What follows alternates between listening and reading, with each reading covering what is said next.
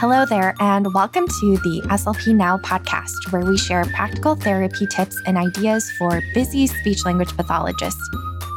Grab your favorite beverage and sit back as we dive into this week's episode.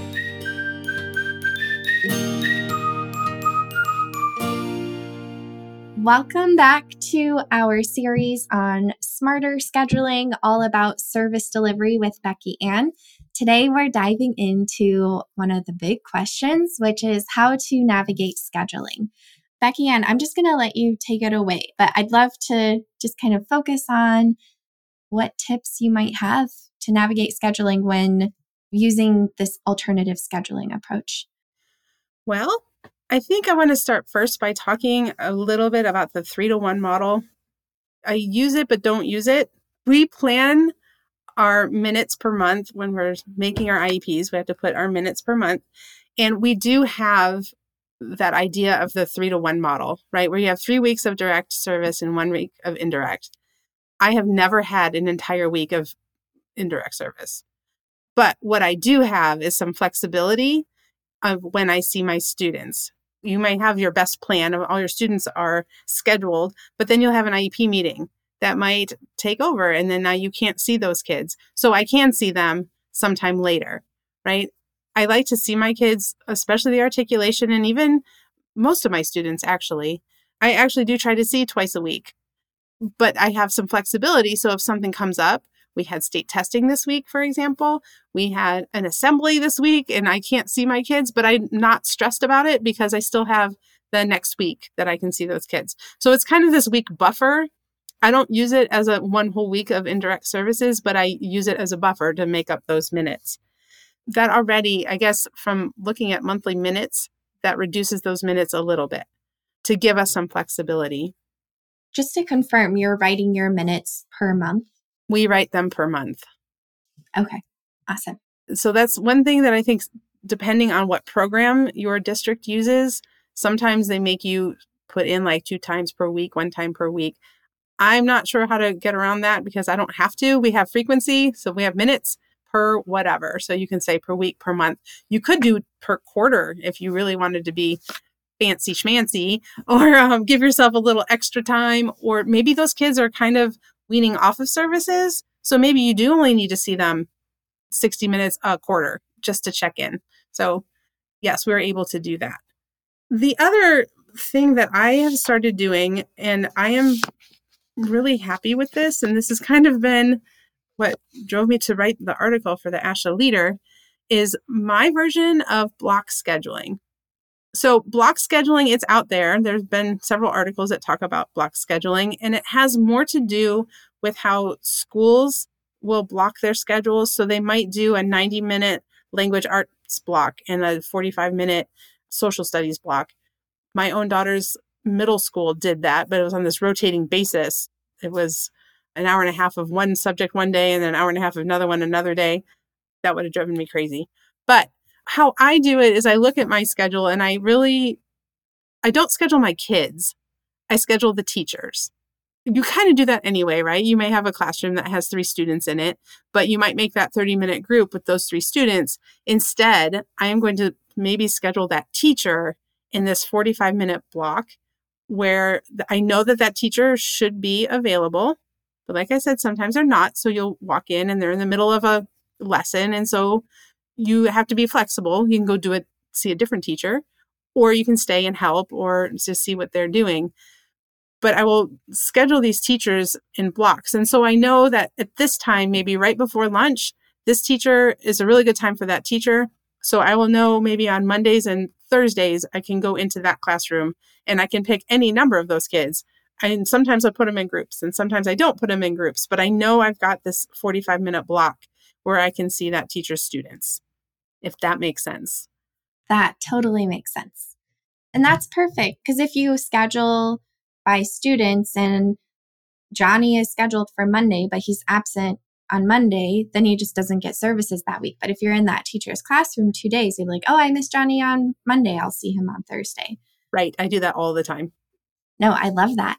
Because you kind of started talking about what it looks like during those blocks of time, but could you dive into a little bit more detail? Like what happens in those blocks?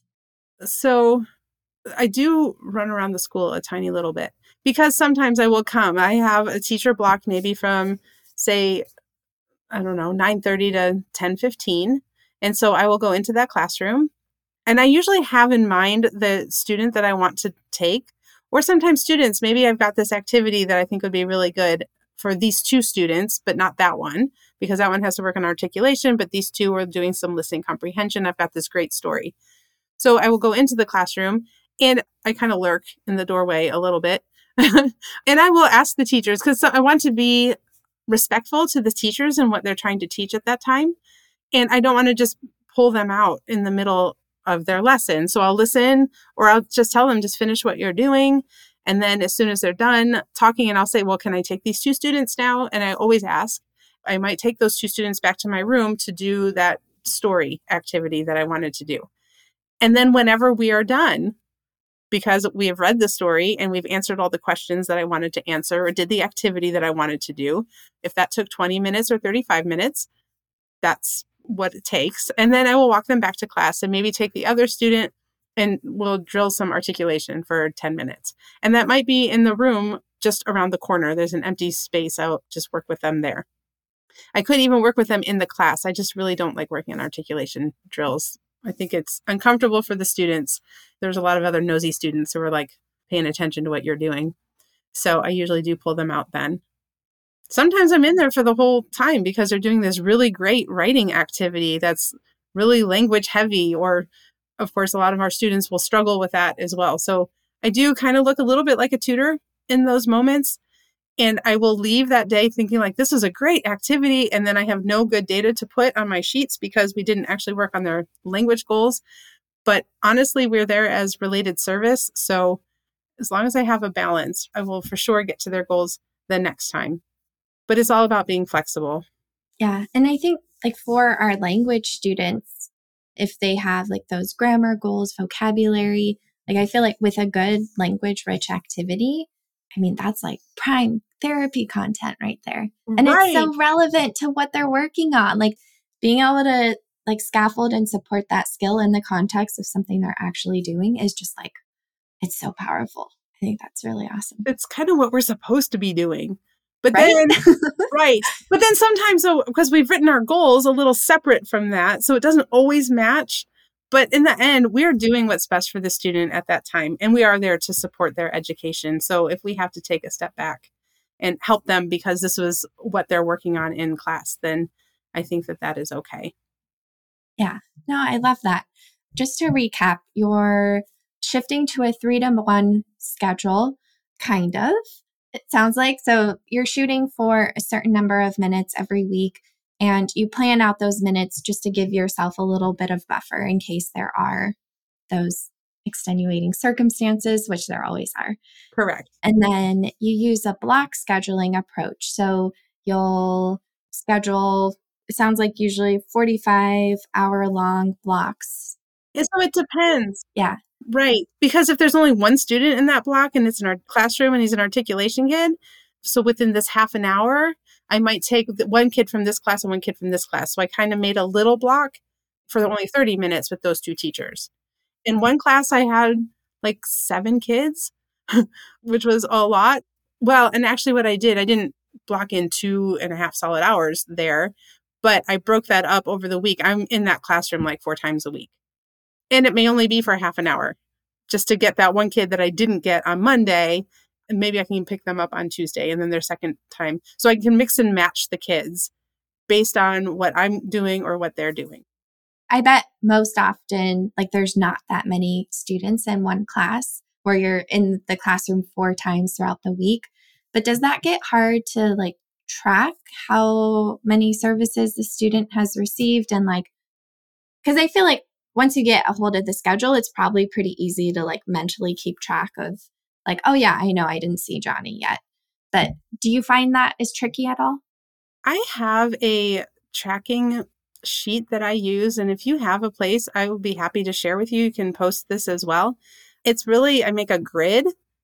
I just use an Excel spreadsheet, right? And I grid by 5-minute increments, right? So maybe some kid, I'm going to see 120 minutes a month, right? That's like the most that I can fit on this page. So if you go more than that, you might need 2 lines. But I see the kid for 15 minutes and I draw a little line across 3 of those little squares. And I use different color ink every day or every week at least, just for myself, for my own reading purposes. But I'll cross out 3 of those little blocks and I'll put today's date was 3:30. I saw them for 15 minutes. I saw them for 30 minutes. So I can see I still owe this kid 25 minutes. It's the last week of the month. I owe them for 25 minutes. So I am going to try to make sure I have a longer activity that day. So it is a lot of flexible thinking, flexible scheduling, and it does sound like a lot, I guess, as I say it out loud, but I felt like I was doing this all the time anyway. Even back in that 30 minutes, like my brain hurt from just trying to keep track of who I had to see, when and where and who. But within those blocks of kids, I'm like, I know I get to see them sometime this week. And if you get to the end of the month, because of the assemblies and everything else, maybe you have to go to that classroom on a day that wasn't originally scheduled, but you know that that's kind of the time slot that teacher's available. So you're more likely to be able to work with them. Yeah. And I think that like it's a lot less scheduling Tetris because those blocks will stay the same. And you're just focusing on, okay, how can I like get these students seen versus like trying to manipulate your whole schedule and all of that. So yeah, that makes a lot of sense to me. And then in the article, I'll link to the article in the show notes too, but you had like a beautiful graphic of like what your block schedule looks like for those of us who are more visual learners. You can find an example of that in the article as well. Okay, awesome. I love the scheduling tips, like thinking about a 3-to-1 model, planning minutes per month or quarter. One of my districts used to do minutes per year, which is like uber flexible. Using this approach, it might be easier to work by month just to make sure you're on track. Yeah, I can't even figure out how many minutes. Those are more minutes than I could probably deal with at a time. It would be nice for flexibility, though. Mm-hmm. Yeah, and then the block scheduling approach. That all sounds awesome. And so next week, we will chat about just some tips to get started and starting to navigate this process. So we hope to see you again. Thanks for listening to the SLP Now podcast. If you enjoyed this episode, please share with your SLP friends. And don't forget to subscribe to the podcast to get the latest episodes sent directly to you. See you next time.